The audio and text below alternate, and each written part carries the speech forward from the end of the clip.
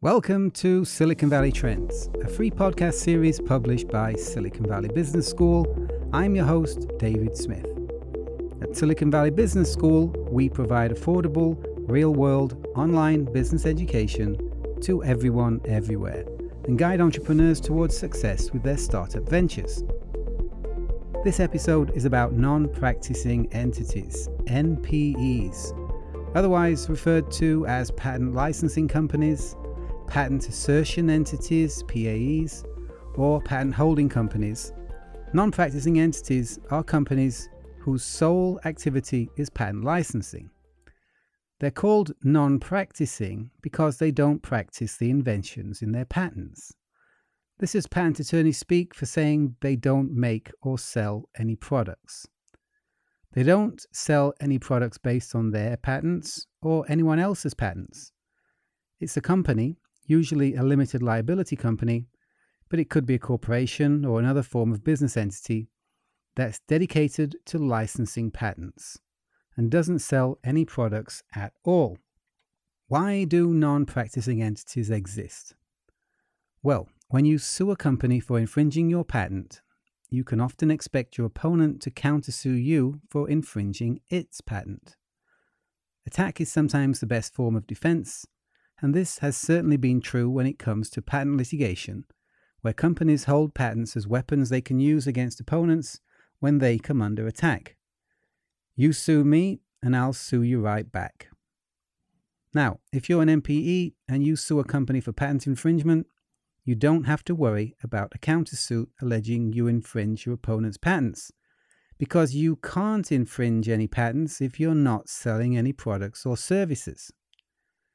When your business is purely patent assertion and licensing, you're immune to countersuits for patent infringement. You won't be surprised to hear that large corporations don't like being sued for patent infringement.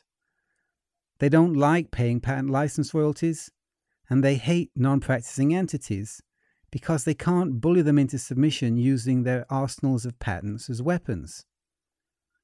In a successful attempt at painting themselves as the victims and characterizing NPEs as the bad guys, corporate attorneys have referred to NPEs as patent trolls. The patent troll characterization has gathered momentum as a result of intense lobbying by many large high-tech corporations that have been the target of patent litigation from non-practicing entities, partly because they sell complex products that infringe hundreds of thousands of patents. As it's such a pejorative term, judges don't allow lawyers to use the term patent troll in front of juries or in court filings. A patent litigator that often represents patent holders told me that he refers to the defendant as a thief if the defendant refers to his plaintiff client as a patent troll. Words can be impactful, especially in front of a jury, and they've been very effective in creating the narrative about non-practicing entities being patent trolls. In recent years, instead of filing lawsuits themselves, patent holders have increasingly assigned their patents to non-practicing entities who run the patent licensing campaigns. Patent holders that sell products, known in patent speak as operating companies, obviously don't want to be in the firing line for countersuits claiming patent infringement by them. But individual inventors that don't manufacture or sell any products are also turning to NPEs to assert their patent rights. Let's look at the reasons why a patent holder would hand its patents over to an NPE for monetization. Firstly, NPEs have specialist resources and expertise when it comes to patent licensing and litigation.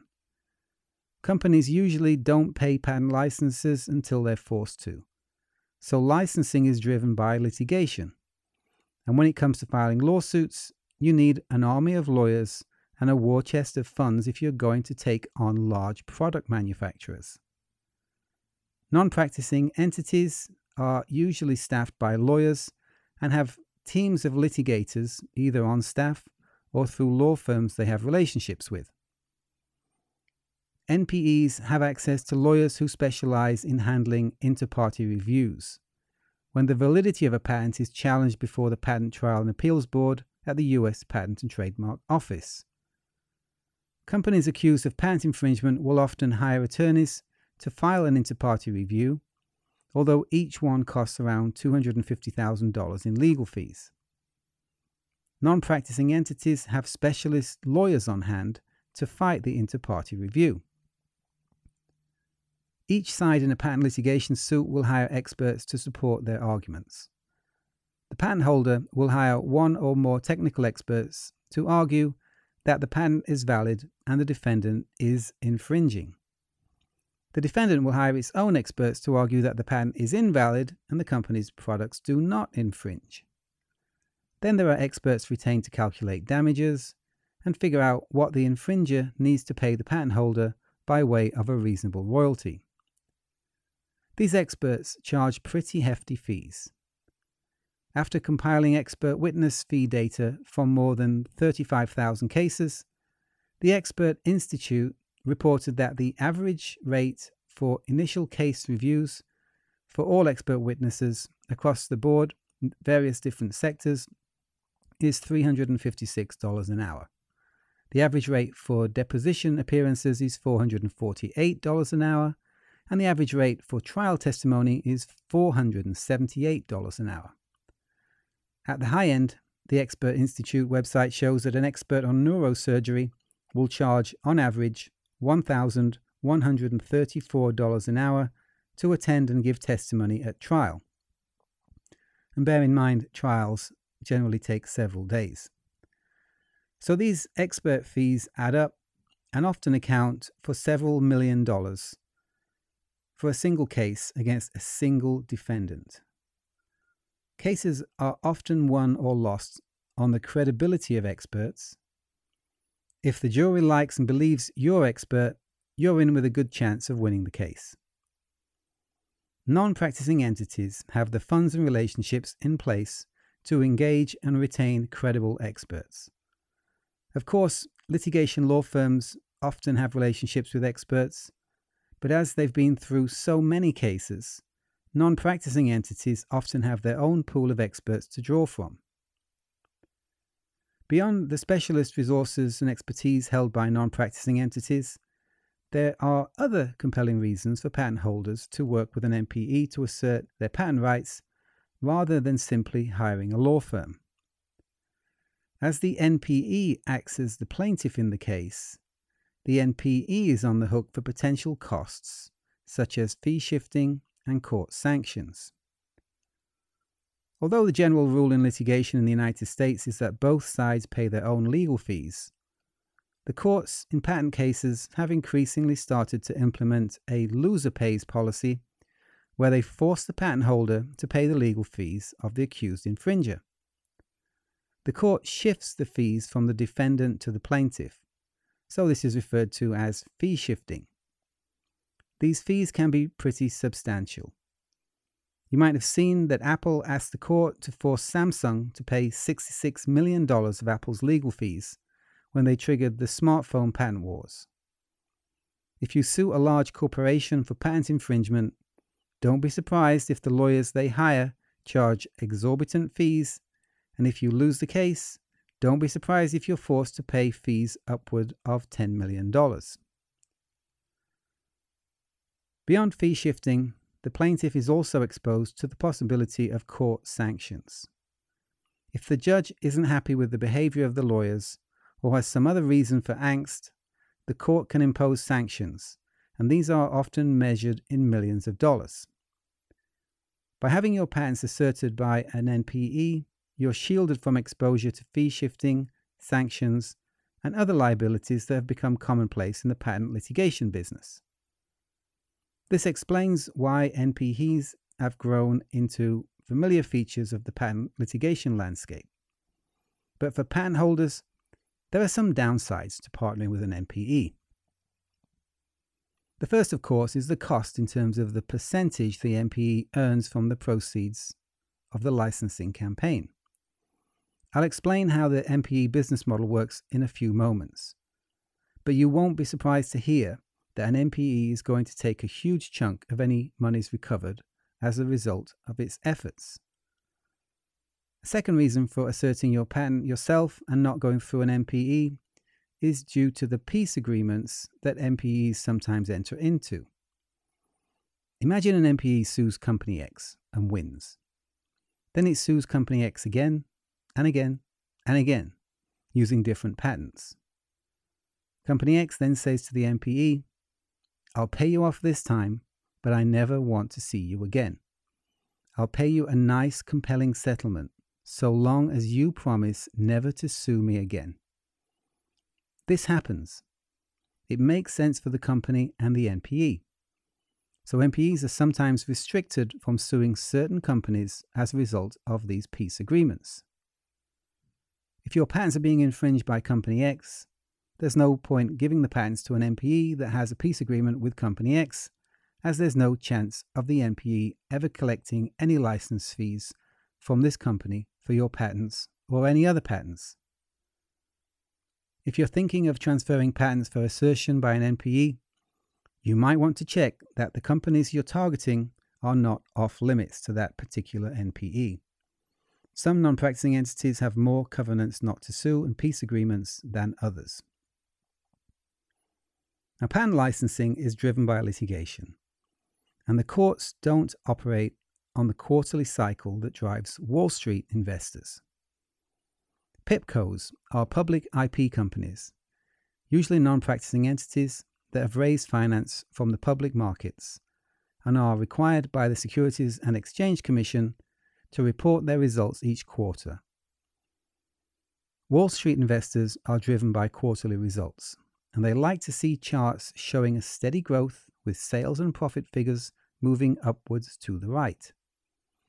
NPEs that are publicly traded are under intense pressure to show quarterly results, and this is not easy when their business involves lawsuits that take years to get to court, then are subject to appeals that can take several more years to reach a conclusion.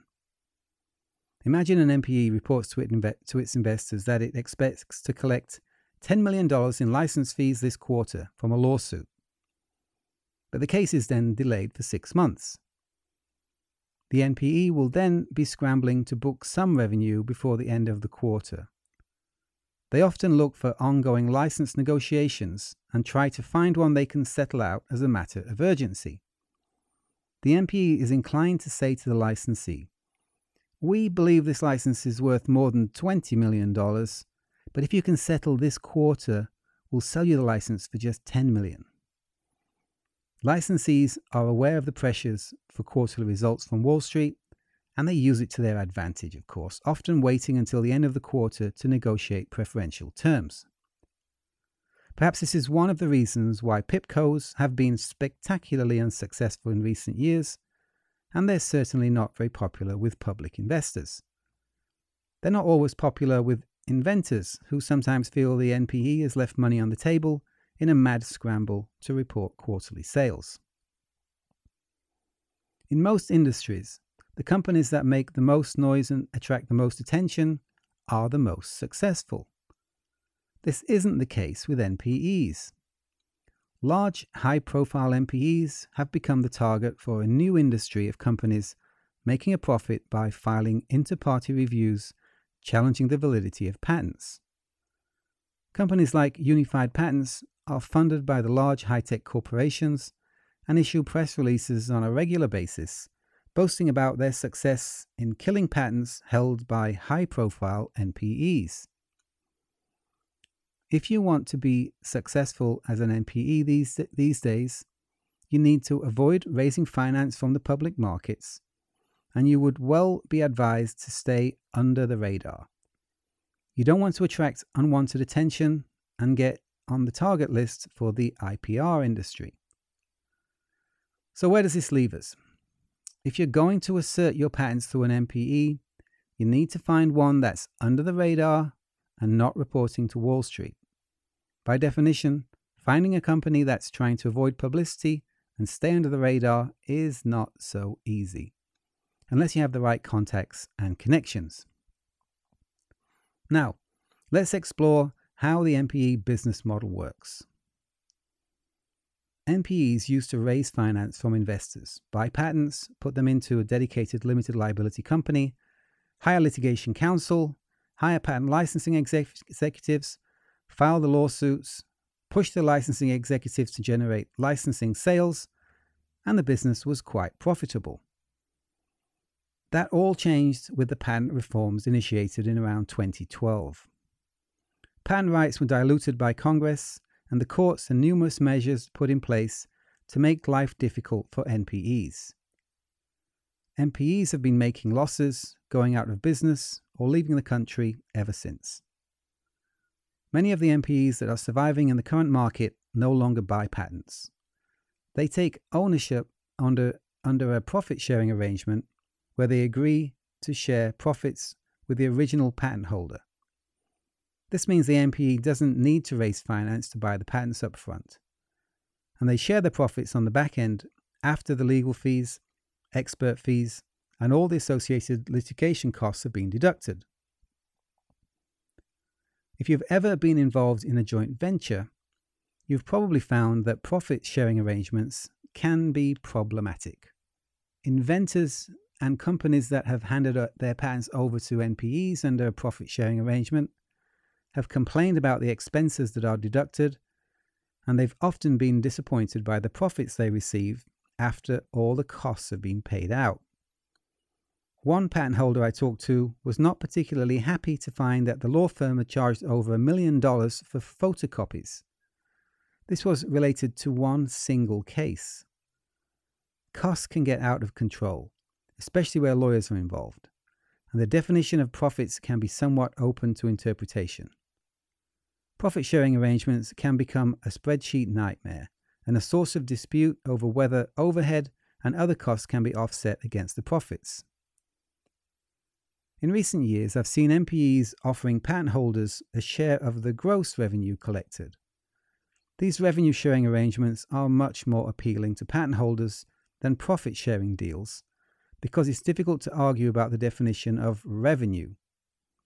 If a license is sold for $1 million and the inventor has an 80-20 revenue-sharing arrangement with the NPE, the inventor can expect to receive $200,000, 20% of $1 million, which would be the revenue, regardless of the photocopying fees, expert witness fees, legal fees, and the other costs incurred in the litigation and licensing campaign.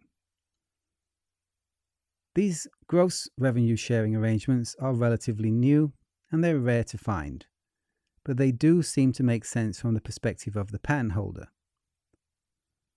Non-practicing entities have been hard hit in recent years, but many of them are still around, and some of them are here to stay, despite the intense lobbying by tech companies in Washington, D.C. Specialization is a trend we've seen in all industries. In the patent industry, we need to make room for specialist inventors, entrepreneurs with unusual knowledge and skills who don't build products but focus on creating innovative new technologies that will benefit us all. Specialist patent licensing companies are necessary to force large multinational product manufacturers to pay license fees on patents they're infringing and encourage innovation by providing a way for inventors to earn a living. Inventors represented by law firms don't have the muscle to take on the largest corporations in the world. Inventors, patents, and non-practicing entities are part of the fabric of the patent system, and they all play an important role in pushing back the boundaries of technology by encouraging innovation. You'll find more information on non-practicing entities and all aspects of patent licensing in our Patent Strategies course on the Silicon Valley Business School website. You can find my books and other information freely available on the Tynax.com website. That's Tynax.com. And you're welcome to join me in my Silicon Valley Business School chat room, where I can answer questions and help you monetize your patents and navigate your startup towards success. I hope you'll join us for future podcasts. Don't forget to subscribe so you get new episodes as and when they're released. And please rate us in your podcast player, as this will help us get the word out to the entrepreneurs and the other people we're trying to help with this podcast series. That's it for today. Hope you tune in to the next Silicon Valley Trends, the podcast for innovators and entrepreneurs.